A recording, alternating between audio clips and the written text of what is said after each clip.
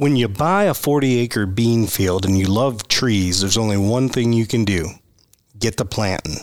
So I ordered 300 seedlings, I believe, from the nursery at MDC, the George White Nursery. Really? And I know that those work. I planted them before, but it's going to be a while before they're of any size. But one of the best nurseries I've ever heard of, let alone seen, is Forrest Keeling. And Forrest Keeling has been a huge supporter of conservation in Missouri for a long time. Wayne Lovelace has been a CFM regular for long before I was ever around CFM.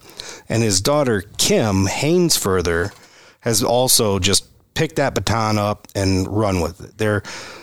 Forrest Keeling supports every conference I go to, every organization I know of in Missouri that's dealing with conservation. I just can't say enough about how great Forrest Keeling is for the issues we care about. If I owned a business, I would aspire to be like them. So, in the CFM auctions, they always have like 50 trees, their permaplot. Yeah. They've got this incredible root system that this podcast is so interesting, man, because they talk about basically engineering nature and how they clone trees and these root systems and why they'll grow faster and you'll get fruit sooner. So anyways, I'm determined to reforest a portion of my property. We're going to have a 3-acre lake, 15 to 20 acres of prairie, 7-8 acres of forest, and then agriculture. It's going to be a microcosm of everything on 40 acres. And I'm super excited to work with Kim and the team at Forrest Keeling on my trees.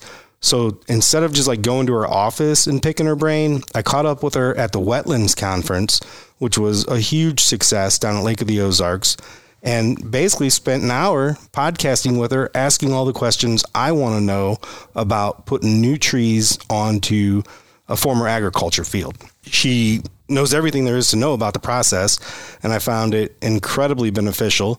So I hope other people find this interview beneficial as well if you're interested in restoring some forest to your property or just planting a tree for Mother's Day in the backyard. I'm Brandon Butler. I'm Nathan Shags McLeod, and welcome to the Driftwood Outdoors podcast. If you've always dreamed of finding a special piece of outdoor recreation property in the Midwest, you don't need to look any further than Living the Dream Outdoor Properties. With hundreds of land listings available, Living the Dream Outdoor Properties has that special hunting, fishing, camping, or farming property you're looking for. Living the Dream Outdoor Properties isn't just for buyers. If you have a property to sell, Living the Dream makes the process super easy and brings to the table their huge following of prospective buyers. With the land market on fire right now, Living the Dream will bring you the offer your property deserves. When it came time for me to sell Driftwood Acres, there was no question I was going to work with Daryl Heinman and his team at Living the Dream Properties. Their professionalism made the process a breeze, and they brought me multiple offers in the first 2 weeks. After my personal experience with Living the Dream, I can tell all of you with confidence that this is the real estate firm you want to work with for any land deal. For more information or to contact Living the Dream Outdoor Properties, visit livingthedreamland.com. That's livingthedreamland.com. Turkey season is one of the most exciting times of the year. Nothing fires me up more than a gobble shattering the pre-dawn darkness. This year, I'll be chasing turkeys with a CZ Reaper Magnum. The CZ Reaper Magnum is built to slay turkeys. It's an over-under with 3.5-inch chambers. The shorter 26-inch barrels make it more maneuverable in the woods or a blind. The included Picatinny-style rail makes adding optics simple, and it comes stock with QD swivels in the front and back for adding a sling. Like all the firearms from CZ USA, which now includes the entire Colt line, the Reaper not only functions properly, it looks great doing so. The polymer stocks are completely clad in camouflage, upping my turkey slaying stealth game even more. For more information about the CZ Reaper Magnum and all the fine firearms from CZ USA, visit czusa.com. That's czusa.com.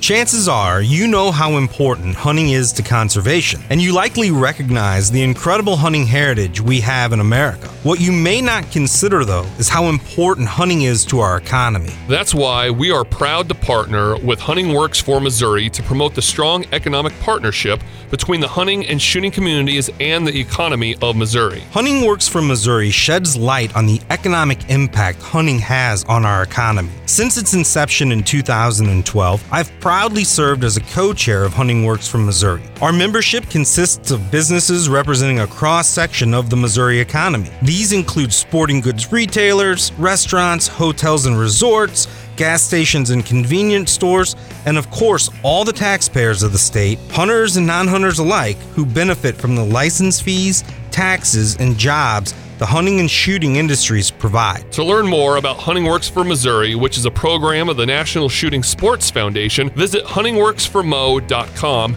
That's huntingworksformo.com. Big shout out and thanks to everyone who's taken a minute to review us online. We really appreciate it. If you haven't done it yet, we ask you to take 30 seconds and go do it today. Like, share, rate, subscribe. Let everyone know how much you love this podcast so we can keep doing it. And be sure to follow us on all the social media platforms, Driftwood Outdoors on Instagram and Facebook, and keep submitting those mystery bait bucket questions. You can email us info@driftwoodoutdoors.com, or again, just find us on Instagram and Facebook. Hope you enjoy this new podcast.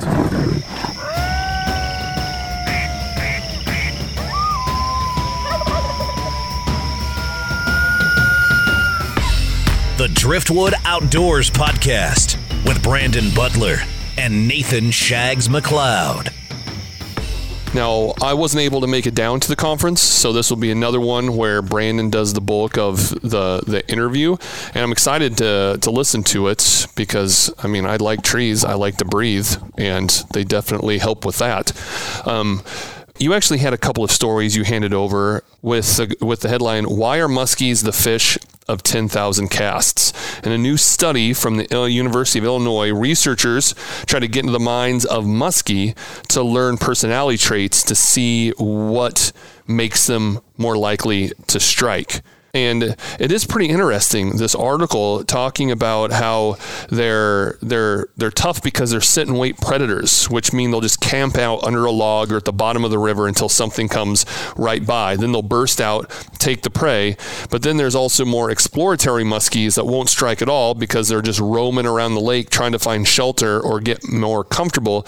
So if you're an angler going around just casting randomly, that won't necessarily mean you're going to catch a muskie. You got to get your lure perfectly in the face with the appropriate behavior and type, and you might be glad to learn it's not your fault muskies are so hard to catch. The research has deeper implications. Have you ever caught one? No. I haven't either, man. No. How many casts are you in, you think? 0. Really? Unless, I mean, accidental. I mean, I've been out on lakes that had them but wasn't targeting them. I mean, I just saw Chris Nelson with Tandem Fly Outfitters. They caught that little one. Caught a little one crappie fishing, which was exciting. I think I've put in more than 10,000 casts. I think I've put in 10,000 fly casts when I was up in Ashland, Wisconsin for an event. I fished like 3 days in a row trying to catch a muskie. Caught a bunch of northern pike, but never caught a muskie on a fly rod or any rod for that matter. I think that should be a resolution. We've got a few places here in the state where we can go. Pomme de Terre is the big one everybody knows about. There's a couple smaller ones. Fellows Lake down by Springfield, and there's one up by Kirksville. The name's eluding me at the moment, but there's a couple places we can go in Missouri to try to catch a muskie. Why don't we do it? Why don't we make that a goal? Here and now, one of us shall catch a muskie in 2023. Well, you're in luck. I spent a bunch of money at an auction in Lynn buying old muskie lures, so I got a shit ton of them. So can I use a couple? Can I borrow some of your muskie lure, Shags? Well, we should go. I don't have any of the gear. I don't think I got a rod big enough to try to catch one or anything like that. Well, I mean, we don't know how to fish ourselves, according to Noah. We need a guide for this. I think that's a very good call. I agree. We'll just call somebody and we'll use all their gear and have them put us on some fish. Yep. So if you're a muskie guide out there, Pomme de Terre, or you're just a dude that knows how to catch them, give us a shout. Yeah, we'll put you on a podcast. We'll do a podcast just for you. Yep. I think that's a fair trade. And then we'll brag to Noah about how we got another guided fishing trip. Mm-hmm. Amen. Now, there's a case of mad cow disease that's been discovered on a farm in the Netherlands. The infection was found in a dead cow in late January, and the infection is now being studied by experts to determine whether it's a so-called atypical or a classic type of mad cow disease. What's scary about this, man, is like you're hearing about one case that was discovered in the Netherlands, but we just discovered 86 more cases of CWD in Missouri. We tested, I think, 3,000 samples, and 86 of them came back positive.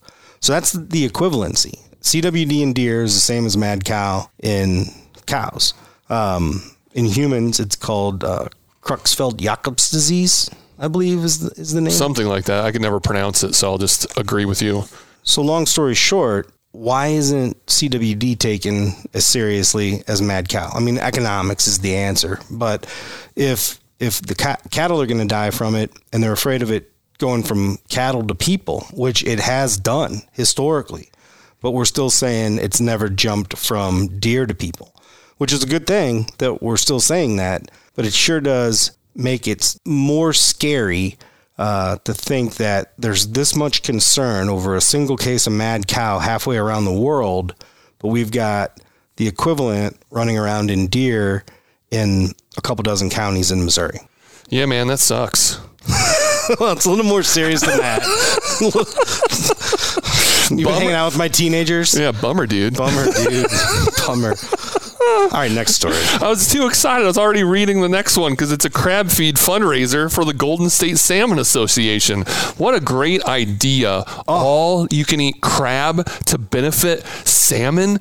Yes, please. I read it and I felt guilty because I was like, they would lose money on me. It's only $85 for all you can eat. We've already missed it. Like, it's already happened, but I'm just more excited about the idea on, can we bring it to Missouri? It just reminded me of when me and my buddies were in college and there was a Asian buffet that had all you could eat crab legs, and we would go in there, empty the pan, and the lady would just stand there and watch. And no more crab legs were going into that pan until we left. It didn't matter if we sat there 2 hours. She wasn't putting more crab legs out. Well, and I would have had, if I was at this fundraiser, for the good of the salmon, for the good of the Pacific Northwest, I would have had to force myself morally to get up and leave, because otherwise I would have ate $200 worth of crab, and the salmon would be worse off for them having this fundraiser. What's the China buffet we have here in town? They do every Saturday is all you can eat crab legs. $25. I haven't been yet. I haven't either.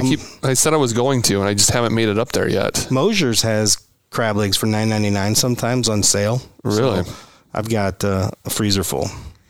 Well, just a thought for anyone wanting to put a fundraiser together. Let's do some all you can eat crab. Yeah. And invite us to MC it. Yeah, we'll just sit there and eat all of it. Well, if you could have one kind of crab. Dungeness. Mm-hmm. Have you ever had stone crab claws? I have not. Incredible. I like it all. I like snow crab better than I like king crab. I like the volume of the king crab, but I like the sweetness of the snow crab. The Dungeness that we had out in Oregon was really good. I like soft shell crabs too. Like if I get a sushi roll with soft shell crab in it, or just getting a soft shell crab. I haven't met any crab that I don't like. I'm with you. Thankfully, I haven't had all the crabs, but I have never met a crab I didn't like. Oh, man. So give us a quick introduction into your interview and this podcast. It was just really great to sit down with an expert in her field. I always enjoy that. I enjoy sitting down with somebody who just is really, really knowledgeable about a topic that I'm interested in. And right now, I'm very interested in trees. I'm very excited, man. It took a while. It took a while to get this excited about my new property and getting ready to build. Again, I talked to Eric Call. He's going to do my insulation because he heard me talking about it on the podcast, which was nice. neat. It's all starting to materialize in my mind. Like when I see the property now, I don't see it how it looks now. I see it how it's going to be. And there's some really cool things that are coming together.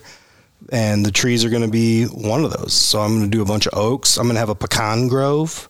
Kind of reminds me of Lonesome Dove when Gus wanted to be buried in the grove along the creek where him and Clara hung out. So I'm going to have a pecan grove because pecans are like a big thing in the Missouri River Valley and the kind of Brunswick, Glasgow area. And I'm going to do an apple orchard. And I asked Kim, I said, how many apple trees do you think I should have? And I was expecting her to say like 50. And she's like, 5 would be enough. I was like, no, I want to do at least 30. And she's like, if you do 30, you're going to need to open a fruit stand on the highway. And I was like, no, but I was part of helping my friends, the Rays, get started in their maple syruping business. Yep. And then those became like their annual gifts to people. How cool would it be if 5 years from now, my apple orchard is mature enough to where I'm harvesting apples and I could make my own cider? Get one of those apple cider things and some nice bottles and label it and, give away, Bay Bell Farm apple cider. There you go, man. Yeah, all these little things like that are starting to come into my mind for this property, and talking to Kim for an hour about all the trees and the ways I can, benefit the wildlife and just enjoy my property more. It's got me happy. It's got me excited. So I hope you enjoy this interview. As the proud new owner of a 40-acre square agriculture field where I'm going to be building my new home, reforesting a portion of that property is a top priority for me. Today's guest is the foremost authority that I could think of on planting trees from my network of friends and professional colleagues whose brain I want to pick about all the different projects I have before me. So she thought she was just coming on the podcast. What she's really doing is spilling the beans on my whole plan for putting trees back in my bean field. I'm Brandon Butler. And I am Kim Lovelace Hainsfurther with Forest Keeling Nursery in Ellsbury, Missouri.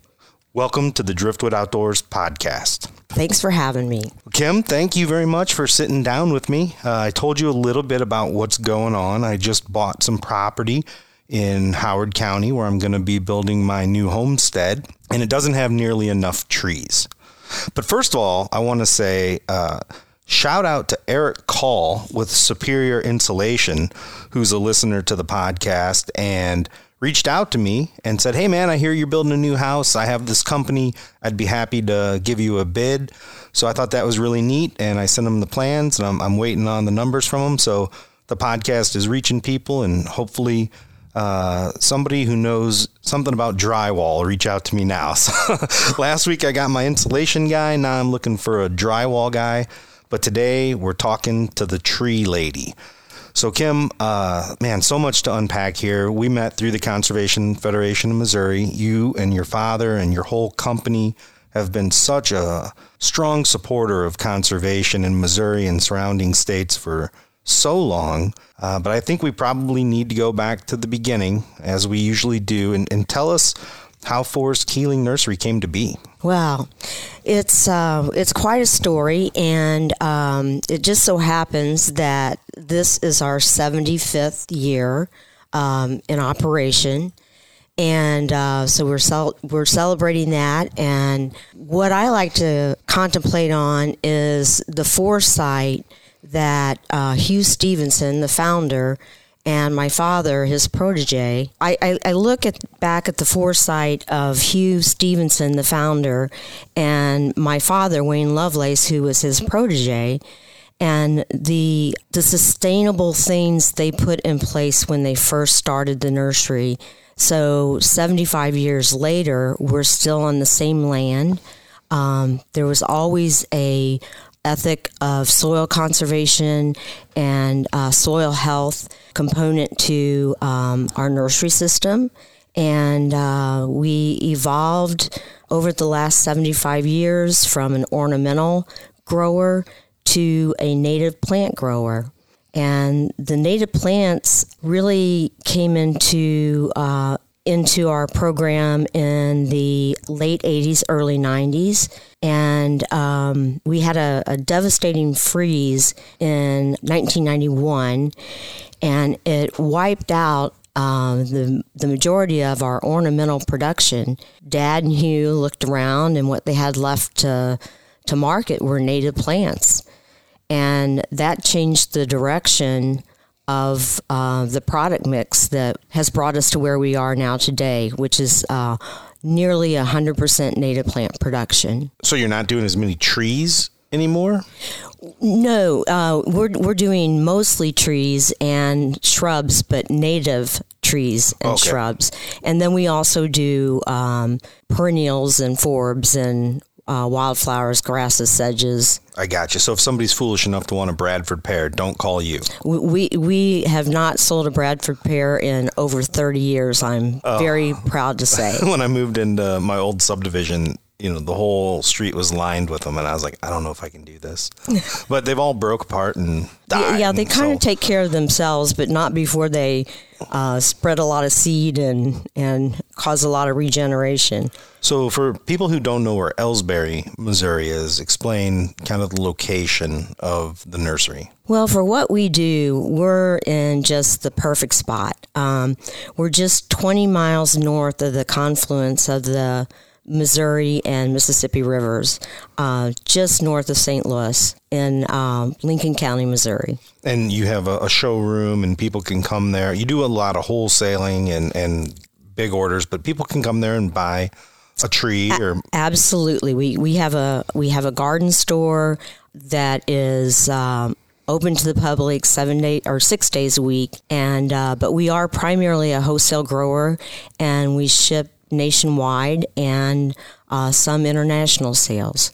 How is your dad? And I want to preface that by saying he's genuinely one of the nicest men I've ever met. He is such a nice guy, and people say that about folks a lot, but with him, it's true. He's just such a kind and good-hearted man. I haven't seen him in a long time. I hope he's doing well. Well, he's doing great. He just turned 87 last couple weeks ago, and he's still generally the first one at the nursery every day, and maybe the last to leave.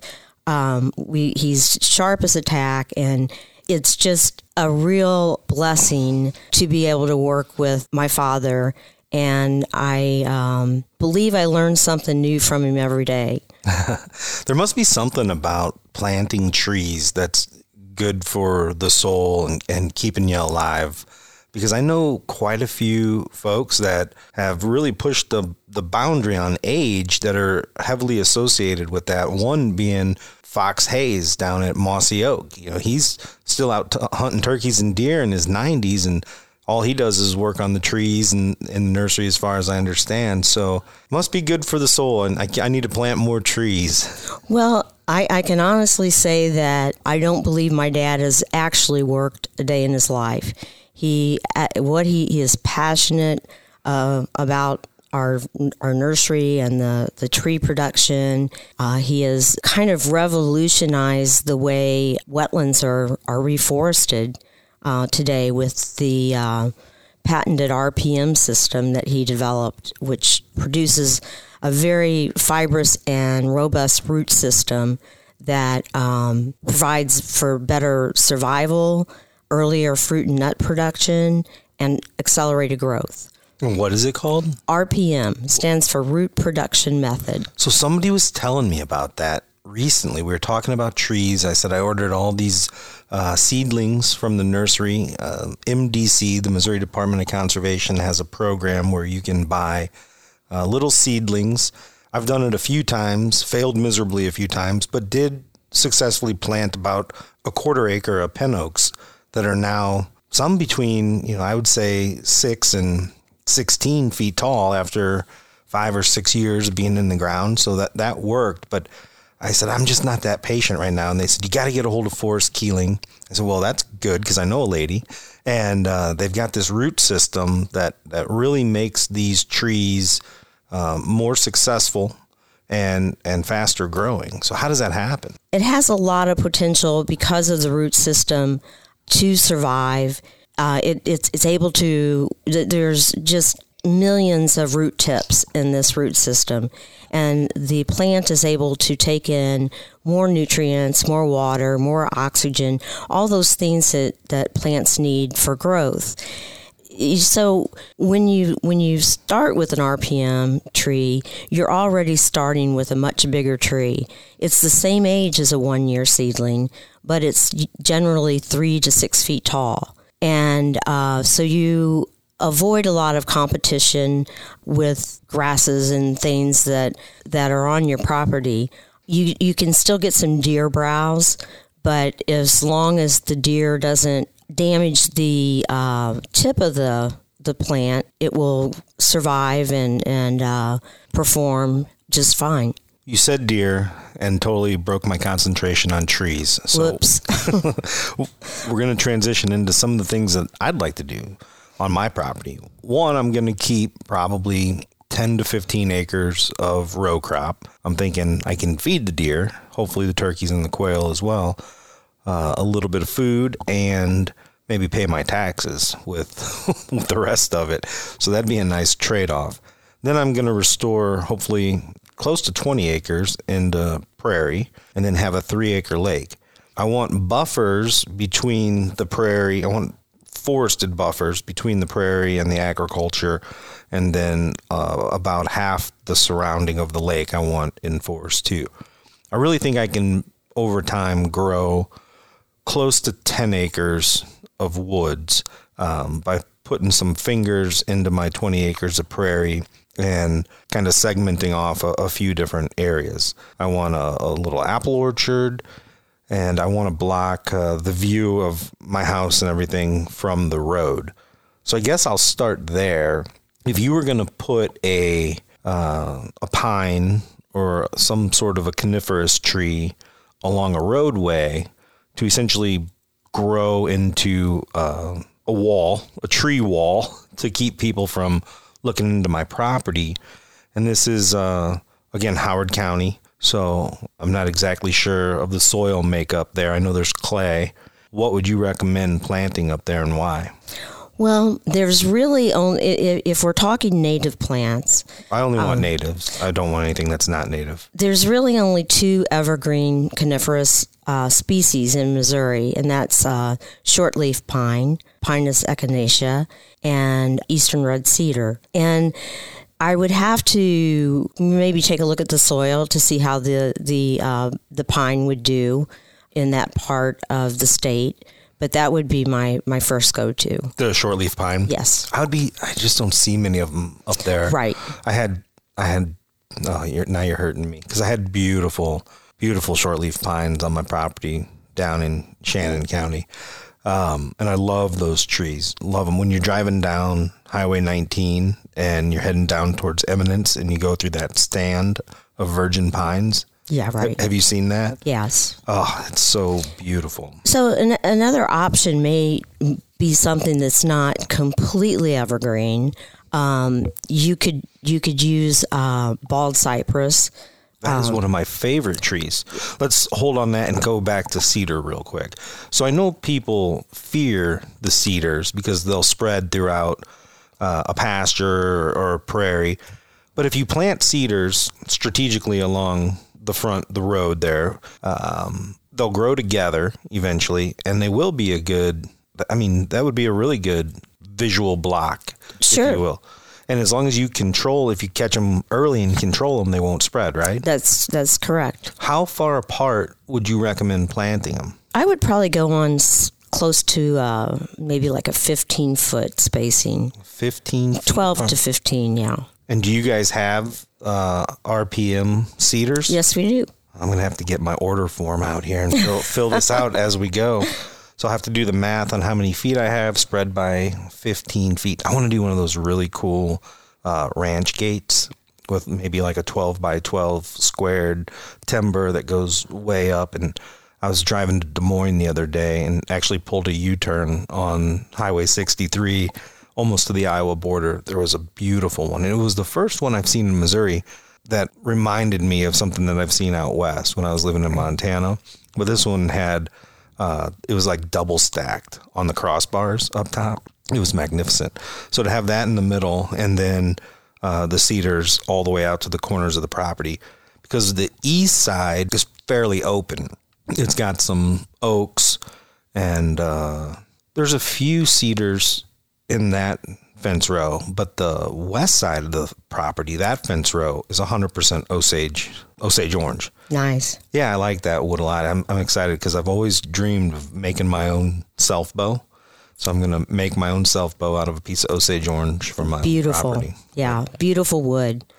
That also is the highest density and provides the most BTUs of any wood. I've heard stories that it could like melt your fireplace. if you burn enough of it at a time, it gets so hot that it can actually melt metal. It's really, really dense. Okay, so if we've got the cedar trees along the road, the next thing I want to do is the driveway. So I've got about 400 feet of driveway coming in, and I want to line it on the sides. Maples, I have a thing for them because when I was growing up, we had them all over in northern Indiana. But as I got older, I really came to appreciate the guys that were making maple syrup. So I would love to have a row of maple trees that I could tap. Well, we actually market and sell what we call the Cornell Super Sweet sugar maples. They were developed out of Cornell University in New York, and they have an orchard that is comprised of sugar maples that have a known higher sugar content. And so the seed comes from all these improved species of sugar maple. And so that would be something that you would maybe want to line your drive with. Sugar maple, of course, has just stunning fall color. They are a little slow growing, but you won't regret it once you get them there. You know, it's funny when you think about trees, or when you're a layman like me and you don't know nearly as much as you should about trees. You think oak, maple, pine, but there are so many different varieties. And now, scientifically, we're creating more and more varieties. The Cornell Super Sweet Sugar Maple isn't one that I had any idea existed. Can you talk a little bit about how new trees are made? Like, I mean, I understand if you breed a Labrador with a poodle, you're coming up with a new breed. But how do you breed trees together to come up with something different? Well, we do not do any intentional breeding. Trees like, especially oaks, are very apt to hybridize on their own in nature, and they provide a lot of hybrids. An example is our Kimberly oak, which is a cross between a swamp white oak and a bur oak, and it is just an absolutely prolific acorn bearer if you're looking for wildlife food. And is it named after you? It's actually named after my mother, whose maiden name was Kimberly, and we found this tree on her family farm. That's cool. So back to the Cornell Super Sweet Sugar Maple. I'm assuming somebody out there has the wheels turning, and you and I are talking about only natives. Is that still considered a native? It's considered a native cultivar. And because it's seed grown, there's still some diversity in the species. When you get into certain, we call them nativars, they're cloned, and so you lose that diversity, and we try to stay away from those. We do sell a few clone varieties, improved varieties of pawpaw, persimmon, pecans, walnuts. When it comes to oak, you said the Kimberly oak is really good for wildlife. You know, again, I think most people probably know a white oak or a red oak, but there's so many different species of oak. If you were me, what would you be looking to plant to attract deer and turkey to your property in that oak species? Well, I think that the white oak family would be my first selection of oaks. I would consider the Kimberly oak. We also market Bucks Unlimited, which was developed at the University of Missouri, the Center for Agroforestry, and it's a swamp white oak that's a very prolific acorn bearer. And again, it's seed grown, so there is still diversity. Other oaks, for deer, you might want to plant a red oak, just because oaks tend to bear in alternate years, and you want to have a continuous crop every year for your wildlife. But oaks they don't produce the same amount of acorns every year. What causes the differential? It's just the genetics of the oak.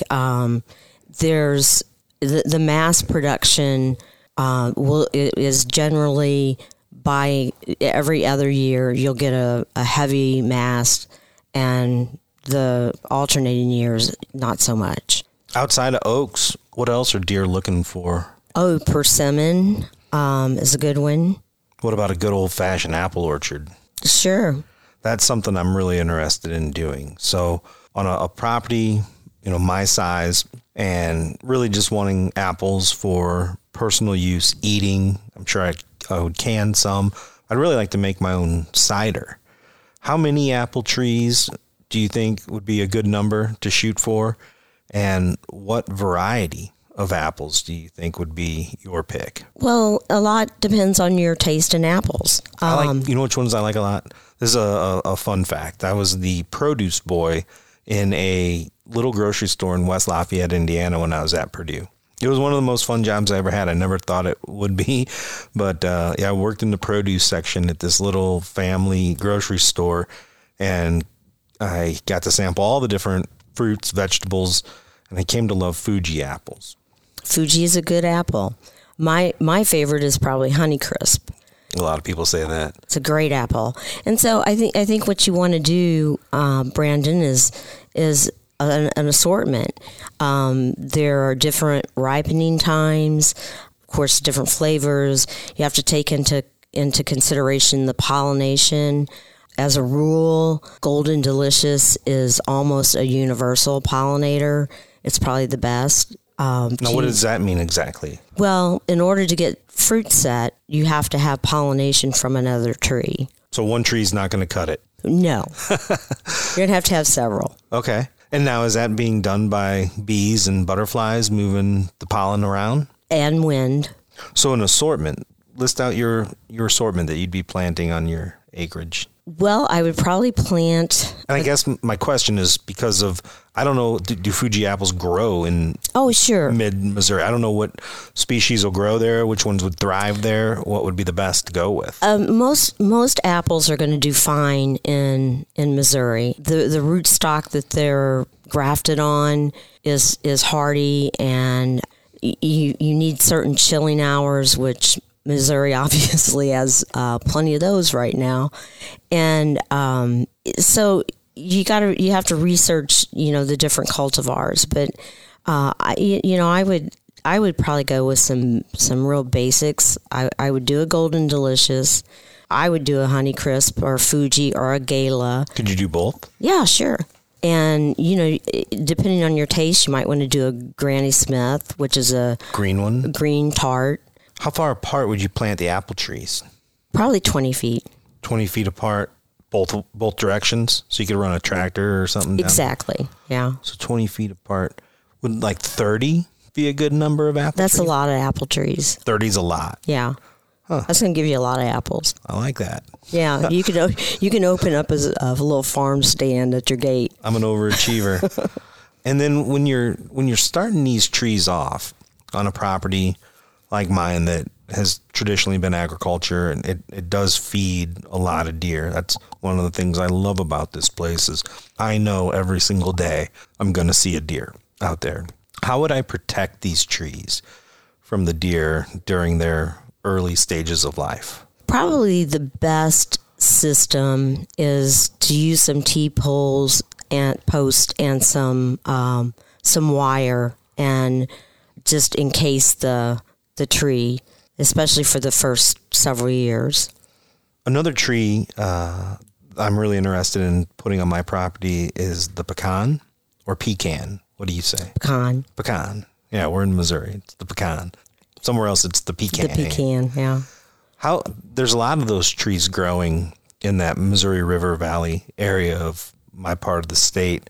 How does that tree stack up as far as something to plant? Does it grow fast? How long will it take me to get some pecans for my pies?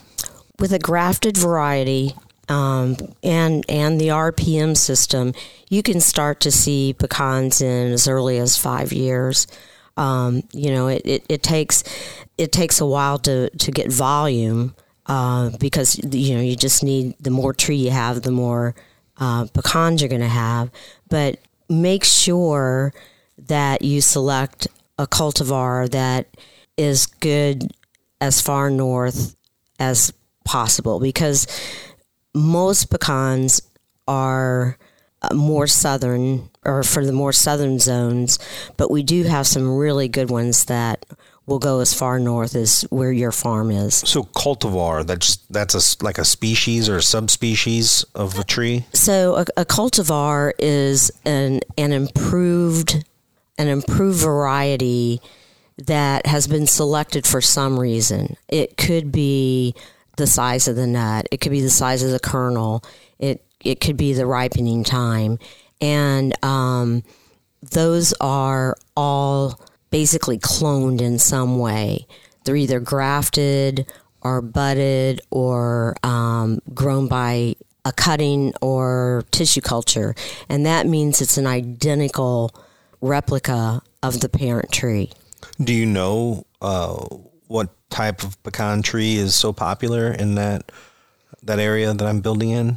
We see a lot of Kanza and Oswego going into that area. Those are newer varieties. There's also a Shepherd variety that came from the Shepherd farm that is just north of Boonville, I think. Well, I cut you off a little bit ago on the bald cypress, and I'll tell you why that's one of my favorite trees. They grow in Reelfoot Lake. Have you and a lot of lakes and swamps and such, but Reelfoot Lake is special to me.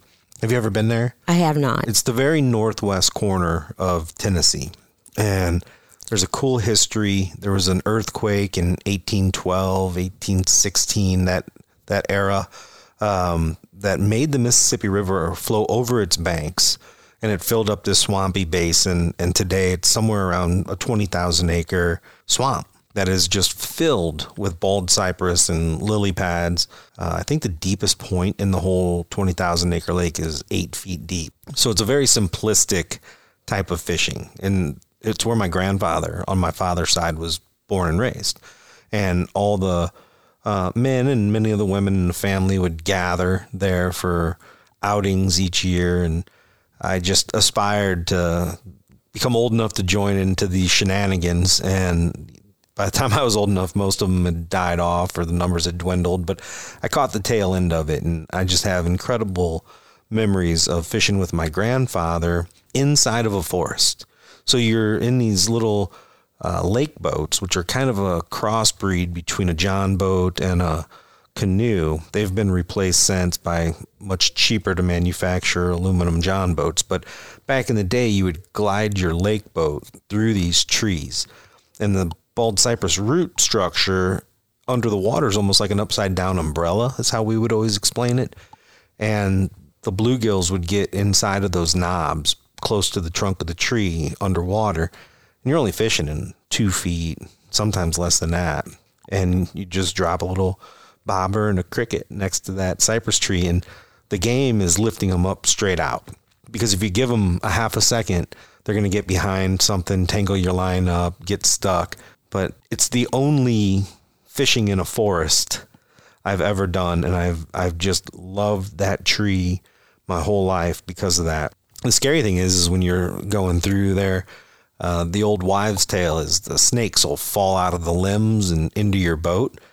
And for about 18 years, I didn't pay any attention to that until one time I went to grab a drink out of the cooler, and there was a snake right next to the cooler that must have fallen out of a tree and into our boat. And they're poisonous. They're cottonmouths down there, water moccasins.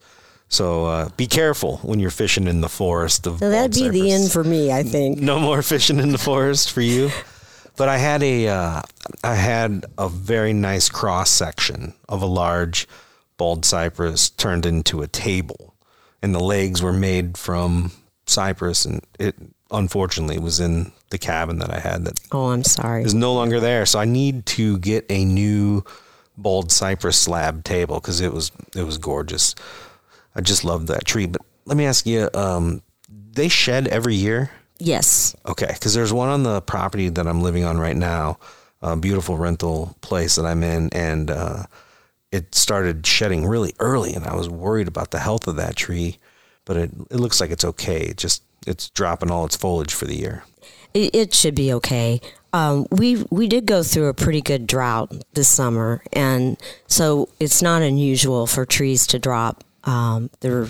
We call those needles on a cypress.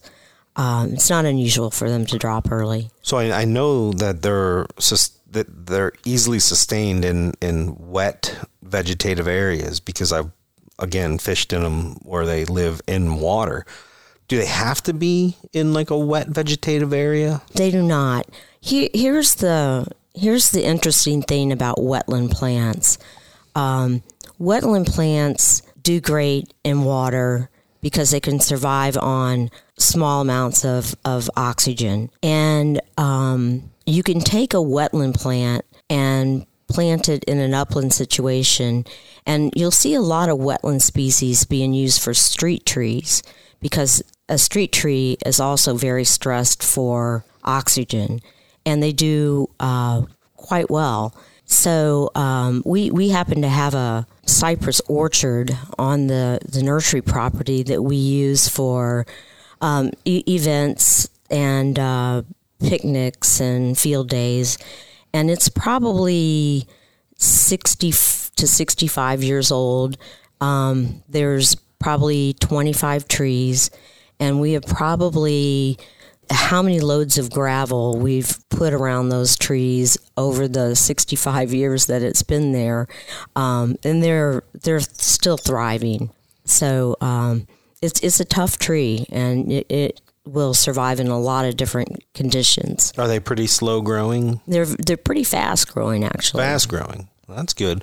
What else is what are some other fast growing trees? With the RPM system, we look at oaks as growing as fast as maples now. There are some that are slower than others, but we're growing most oaks at the same rate that you would see a maple grow. What about sycamores?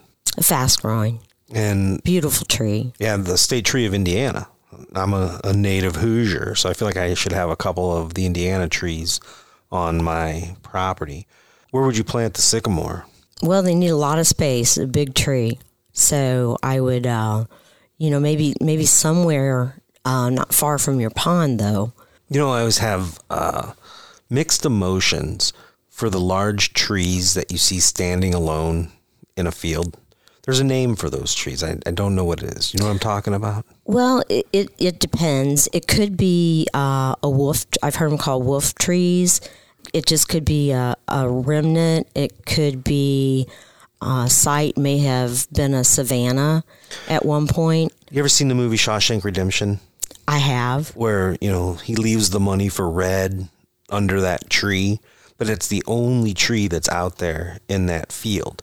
So when I see those trees, which you see common in agriculture lands, it's like when they were clearing all the other trees, how did that one tree get picked to be the one left? And I think, how lucky is that tree, but also how sad it must be to be the only one left. Well, the wisdom of Wayne, as you referred to earlier, told me why those trees were there. And it makes perfect sense. It was shade for the livestock and shade for the horses that were pulling the plows. Wow. They left one tree. They left a tree for shade. And they must have a lot of faith in that one tree. I'd have probably left two, just in case there was a lightning strike or something else happened. And it also made a nice place to lay out a blanket and have a picnic maybe at lunch and have some shade to enjoy. You mentioned field days. So you bring people out to the nursery and educate them about trees and everything else you have going on? We do. We have, for our professional and commercial customers, we have it every other year. And this past September, our theme for our field day was Roots to Rivers, and it was focused on wetlands. We had over 500 guests, and lots of education and tours and speakers, and it's always a great event. And we have the best chef around to prepare the meal. You gotta give me the name. Oh my gosh, Kevin from Farmhouse Restaurant in St. Louis, just fabulous cook, and he does the meal for us, and it's worth coming just for that. Yeah, my stomach's over here growling right now. What did you guys have at the last one? We roasted 4 hogs. Wow, whole hogs? Yeah. I'm gonna do that. When I was younger, we had a guy in my uncle's network of friends that had a whole hog roaster, and we would shoot like a young deer and take that deer and cook it in that same way. So we would take that young deer whole and stuff it full of carrots and potatoes and mushrooms and onions, and then wrap it tight in chicken wire and put it on a spit and slow roast that deer, and then have a big gathering in my uncle's shop. That went on for years. And it was kind of a celebration of the end of deer season. We would always do it during muzzleloader season, and man, good memories, but even better food. Well, Kevin always surprises us with something fun, and we actually had some Missouri caviar as an appetizer. Paddlefish roe? Sturgeon. Sturgeon. And for dessert, we had pawpaw ice cream. So always something fun. So Shags and I have threatened for years to get the agents on from MDC that worked on, I think it was called Project Roadhouse, down in the Warsaw area, where the Russian mob was poaching paddlefish and taking the roe and pawning it off as beluga or sturgeon caviar. And it was like a multi-million-dollar operation, like organized crime operation of poaching paddlefish. Interesting. Yeah, so if the tree thing doesn't work out for you, we could have a side hustle, getting into the Russian mob and selling paddlefish eggs. Scary. Yeah. You know, another thing that I'm interested in doing is transplanting trees. And I know that my contractor / friend is like, man, I'll just mow them all down with a bulldozer. And I guess I'm just getting super soft as I get old, because I look at those trees and I don't want them just mowed down. Now, they got to go. They can't stay where they are, and I can't save them all. But I went and bought like a special shovel, really nice, like $60 shovel that's got some serration on the side of the blades and a square tip. And what is the secret to transplanting trees from one part of my property to another part of my property and give them the best chance of life? Brandon, there's a lot of difference in the survivability depending on the species of transplanting trees. Obviously, when you want to transplant them when they're dormant. So now would be a good time to do it? Now would be a good time to do it. The bigger the tree, the more difficult it's going to be to transplant. If it's an oak or a nut tree or some species that has a prominent taproot, makes them harder to transplant. So I don't know, what kind of tree are you looking to move? There's a bunch of different kinds that are around the backside. There's 2 small ponds on this place now that I'm going to join into about a 3-acre lake. So I've got to take out a middle levee, and there's a few trees on that middle levee that are, I think there's a few small oaks, and when I say small, maybe a diameter of under 4 inches, you know, about the barrel of a baseball bat are the ones that I've got my eye on and trying to move. I don't know what else is out there. And there's a lot of trees that have to go, and I feel bad for them too, because I got to kill all these locust trees. I just don't want them on the property, and they've done a good job of creating some habitat, but they got to go. And it's like, man, I'm sorry. You were just born the wrong kind of tree. I gotta get rid of you. Brandon, it sounds like to me, if they're 4 inches in caliper, you need to find a friend with a mechanical tree spade. Those are going to take some. Too big to shovel out. Yeah. How big would it be like a reasonable tree to transplant? Maybe 2 inches.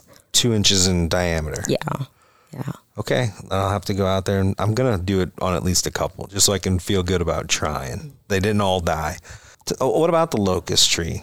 Any reason to keep any of them around, or should they all just become firewood? I would think in your situation that you probably want to take them out, but unless you're going to run some cattle on your property, there's a lot of interest right now in locust trees for cattle food. Why is that? Just the amount of nutrients in the pod, and raising cattle with trees raises healthier cows. It's called silvopasture, and there's a lot of interest in locusts right now. I'm interested in cattle. My friend Steve Jones got into cattle just north of me a little ways, and he's into some special breed, but I don't think it'll happen on the property that I'm living on right now, but I have threatened for a long time to get 2 bison and name them Bonnie and Clyde. And I just want to ride a buffalo. I want a pet buffalo that I can get on and ride around my property. Well, that I would like to see that. I think a lot of people would. So we're going to go over to Butler's and ride a buffalo around the prairie today. So I'm going to put a teepee up in my prairie and get Bonnie and Clyde out there and have my own little prairie paradise. Well, Kim, we're wrapping up. We're at the 2023 Missouri Wetlands Summit. About 350 people registered. We're at Lake of the Ozarks, Lodge of the Four Seasons. Got to give a huge shout out to my man Donovan and the staff here at the lodge. I asked for a quiet corner to be able to record some podcasts in, and they put me in this beautiful room, no charge, big table, and the hospitality has just been phenomenal. I just can't say enough. And Donovan, thanks if you're listening. I really appreciate it. And the rest of the staff here at the Lodge of Four Seasons. My room is incredible. I don't know how I got so lucky. I just asked for a regular room. I'm in some condo that has like a nice king-size bed, a giant bathroom with like a jetted tub, big shower, and then there's like a whole living room. I mean, I could live in this place. It's nicer than most studio apartments. Couch, chairs, TV, little kitchenette area. So really happy to be down here. Can't wait to record a few more podcasts. There's so many people that are speaking here. Kelly Werner, David Crane, Doug Helmers, George Seek, Brad Penley. One that I've been wanting to get for a long time is Ken Babcock. He's a living legend of conservation here in Missouri, so I'm hoping to speak to him. My friend Mickey Heitmeyer's here, Andrew Radke. So it's the who's who of Missouri outdoors in the wetlands waterfall world for sure. Sarah Parker Pauley from MDC, Scott Edwards, the state conservationist, Dale Humberg, man. So I'm geeking out over all the folks that are here, and it takes sponsors to make a conference like this happen. And Forest Keeling Nursery is a sponsor of this event. So first of all, thank you very much for doing that. And you guys always step up. You guys are always sponsoring conservation, and it means a lot. What's the driving force in your father's and your motivation to take part in these events and continuously support what's going on in the conservation world? I think that our company, our nursery, and our seed business, our mission statement is actually restoring Earth's ecosystems one tree at a time. And it's more of a calling than a profession. And we feel very motivated to support the organizations that are putting trees and habitat and wetlands on the ground. So it's our pleasure to sponsor these types of great events. Well, thank you very much. And if you're not a CFM member, you should be, not only because you're supporting conservation, but because throughout the year there's a number of auctions that you can get into and buy great items. And one that comes up regularly that I've yet to get my hands on is the Forest Keeling donation of 50 trees. You guys do that, and it goes for pretty good dollars. And it's just such a neat donation, because that's something that's going to last beyond your lifetime. If you plant all 50 of those trees, one of them at least is going to be there when you're gone. And I use this old proverb in my new show, Prairie Prophets, in the opening episode with Rudy Raceline. It's a society grows great when old men plant trees whose shade they shall never know. And it sounds like your dad's doing that now every day at 87 years old. He's growing trees, and those trees are going to be planted all over. And it's just such a humbling feeling to know that in the grand scheme of things, our time here is short, but what we do can last long beyond our years. And that's what you guys do every day. It's a great gig. It is. It really is. Well, I can't let you get out of here and go get some lunch without answering the mystery bait bucket question.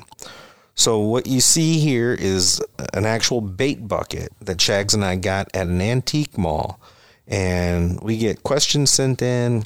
I'll need you to grab a question and read it, and then we'll both answer it. Okay, Kim, just go ahead and reach in there, grab a question, read it for us. And who is it from? What is the best advice you've ever been given? And it's from Jenny Jones. Jenny Jones. The best advice. That's you got to go through a lot of advice to come up with the best you've ever been given, but it's whatever jumps out at you first. It's easy for me because it came from Dad, and I was in my early 20s and kind of unsure of which direction to go and what I wanted to do, and I was kind of paralyzed because I couldn't make decisions. And I was talking to Dad about it one day, and he said, "Kim, it's so easy. If you make a decision and it's wrong, make another decision." And there you go. That's incredible. I guess mine is from that similar era. And now this is the best advice I've ever been given. It might not be the best advice for everybody out there, but I've been having a lot of conversations lately about going to college, because my oldest daughter's about to go to school. And it's really a shame, like, how expensive college has become to go to a major university and have the full immersion into the college experience, because I truly believe that's where the most value comes from. I wanted to be the fourth generation owner of a floor covering company. My great grandpa started it. My grandpa owned it. My dad and my uncle owned it. I wanted to do that. My cousins worked there, and my dad eventually said, "You can't work here without a college degree." And it's not that he wanted me to go out and get better at algebra. He wanted me to see what opportunities were out there in the world. And I was so mad at him at the time. But when I graduated the third time from college, when I got my MBA at Mizzou, I was actually president of the class, so I got to give a speech, and my parents were there. And I got to thank them publicly and profusely for really forcing me. It was almost physically forcing me. My dad and I fought about it, and they made me go to school. And that was the best thing they could have ever done for me, because it opened up doors that I didn't even know existed. And it's put me on this path that has been just an absolute dream of a career. I think I could have found happiness owning the floor covering company, but it wouldn't have fulfilled my passion the way that I've been able to. So going away to school and having that time of transition, I don't think the value is there today in simply getting a diploma. It's so common that it doesn't necessarily set you apart just to have a diploma where you didn't get that immersion into learning how to do life on your own. And that's what I'm trying to impress upon my daughter as she gets ready to go to school in the fall. It's like, you're out of the house, but you have a safety net. Like, I'm right around the corner, but I'm not going to come over and do your laundry, and I'm not going to come over and cook you food. Like, you're on your own at this point to make sure that you're fed, that your clothes are clean, that you're, sustaining a schedule that gets you through school in a positive way. So I think those are the lessons that are critically important. So the best advice I ever got was to go to school. And again, that's not to say that's the best advice for everybody, but that's what was the best for me. That's wonderful. I had a similar experience, and so glad I went. And I still have that dream that it's finals and I haven't been to class all semester. You start sweating in the middle of the night. Yeah, I still have that. Yeah. Well, thank you again for sitting down with me today. I learned a lot. This was wonderful. It could have been a phone call where I just picked your brain, but I've got a whole list of trees to order from the Forest Keeling catalog. I got to get my Kimberly oaks, my cedars, my Cornell super sweet sugar maples, some persimmons, an assortment of apples. I'm going to have a big orchard with 30 trees, I believe. Fuji Honeycrisp, Golden Delicious, and Granny Smith. I'm going to get some pecans. I really like the Oswego name because up in Gaylord, Michigan, which is one of my favorite places, there's the Oswego Club, and it's a pretty cool location. So to have some Oswego pecans would be neat, and I can't wait to plant some bald cypress. I know exactly where they're going to go, and it'll be fun to look at those every day. That's wonderful, Brandon. We look forward to working with you on your project. Thank you. I'm excited about trees too. I'm trying to think. I got a half acre here in Columbia, and then a quarter acre lot down on the Polish Embassy. And I wonder how many trees I can cram into those properties. Want to go halves on an apple orchard or an apple cider business? Put 30 in your yard. I'll put 30 in my yard. They would choke each other out. They'd be planted so close to one another. Well, you could do one of those permaplots. No, wanting to space these trees probably 20 feet apart. In your backyard, you could easily throw down, 50 trees. Then you don't have to mow grass. That's anymore. what I'm saying. I would never have to mow grass. I would rather have trees out there in the yard than anything else. Anything but lawn. Yeah. Anything. That's my bane of my existence, lawn. I agree. So maybe I will have to go halves with you on this new cider business. We could sell it to Logboat, to Waves. There you go. Buy our apples for their cider. I like that idea. So what do you think? What mystery bait bucket question? What is the best advice you've ever gotten? The best advice I've ever gotten, man. Well, the first one that pops in my head was when I became the program director. My mentor at the time told me, just because you're the boss doesn't mean you do all the work. You delegate, and you're here to solve problems. You're a problem solver. And I always thought that was some really good advice when you get into management situations where you shouldn't feel like you have to do everything. You delegate the work, and then you're there for when all hell breaks loose. Man, Shag's dropping management advice. I was going to think it was like, don't eat the brown acid. But we got Malcolm Gladwell over here. Somebody give me Shag's back. I never got that advice. I was always the one eating the brown acid. Just eat it, man. Just eat it. It's all good for you. It's fine. Gear review coming up next.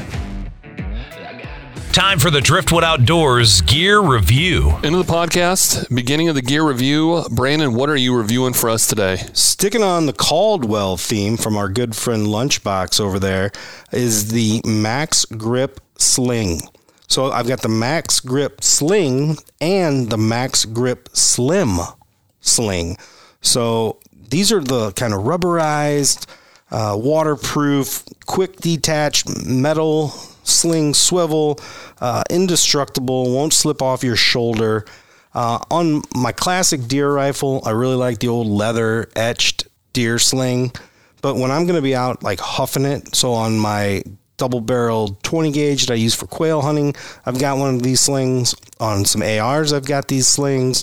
Whenever I feel like movement and putting a lot of boot leather down, or maybe if I ever find myself in the zombie apocalypse, these Caldwell Max Grip slings are just, you got to have them. They're indestructible. How many good things can you say about a sling? It's a strap that goes over your shoulder. But these ones are great because they're waterproof, they're tear-proof, they don't slip, they're highly affordable, and they're from our good friends at Caldwell. Speaking of the zombie apocalypse, are you watching The Last of Us at all? And dude, I'm not sure how I feel about it because you know how much I love mushrooms. Yeah. And now you can't look at a mushroom the same way. I'm going back and playing the video game again just so I can follow along. It's amazing. Speaking of mushrooms, mushroom coffee. Heard of it. Dude, it's fantastic. Really? Oh, yeah. I don't know how it's pronounced, but it's spelled R-Y-Z-E. Is it just R-Y-Z-E, you think? Like the RZA from the Wu-Tang. Kind of, yeah. But it's RZA mushroom coffee. And we've talked about this on the podcast a couple of times, just about my stroke and me struggling to sleep at night.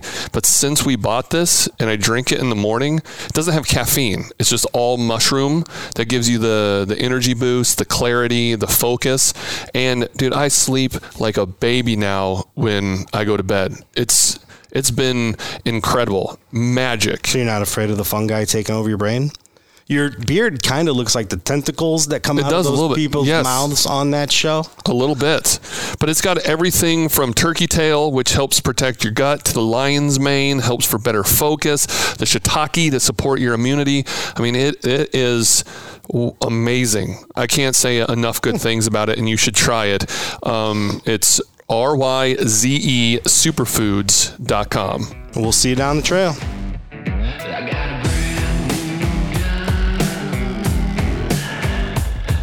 Early mornings, long nights, cold, heat, wind, and so many other factors can stand between a sportsman and the trophy they're pursuing. That's why it's so gratifying when it all comes together. To preserve that special memory, sportsmen often turn to a taxidermist. At Driftwood Outdoors, we turn to Scenic Rivers Taxidermy in Salem, Missouri. Larry and Heath have mounted 6 bucks for us in the last 4 years, and every one of them looks awesome. These guys are true artists and experts at deer and elk, but can handle all your taxidermy needs from fish to birds to bears. For a taxidermy experience you can trust, turn to Scenic Rivers Taxidermy. Visit them online at scenicriverstaxidermy.com or find them on Facebook, Scenic Rivers Taxidermy.